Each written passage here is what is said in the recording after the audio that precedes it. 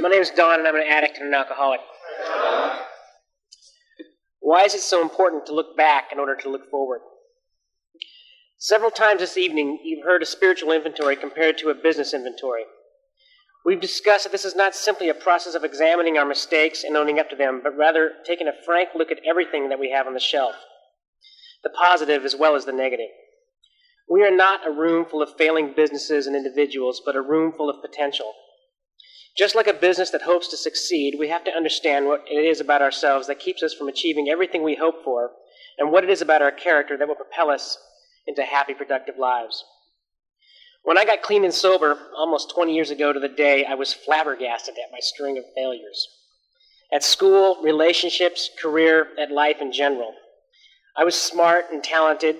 I had received a full scholarship to a college that was one of the most difficult in the nation to gain entrance to, but had blown it because I couldn't stay clean and sober long enough to do the work that got me there. My relationships with women were no better.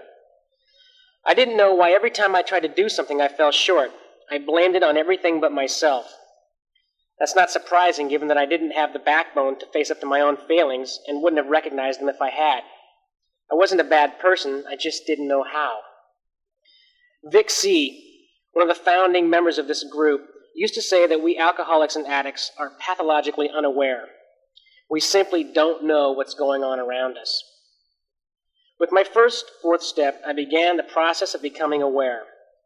For the first time in my life, I was able to look at the qualities, habits, character strengths, and defects that had made up the fabric of my day-to-day life.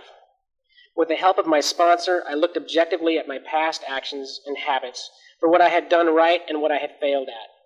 I learned about my skills as well as my shortcomings. I began to see what kind of behavior and thinking had continually gotten me into trouble or sabotaged my most diligent efforts. I looked at my priorities and questioned whether or not they were going to help me become a better person. Was I practicing habits that would help me do well in school and in relationships? Was I living in such a way that I would be able to achieve the life I wanted? It doesn't matter if my goals are a house and family or a solitary life of travel. If I don't learn from the mistakes of the past, I am doomed to repeat them in the future. Understanding my past gave me a basis for forming a plan for the future, a realistic plan based on fact rather than fantasy.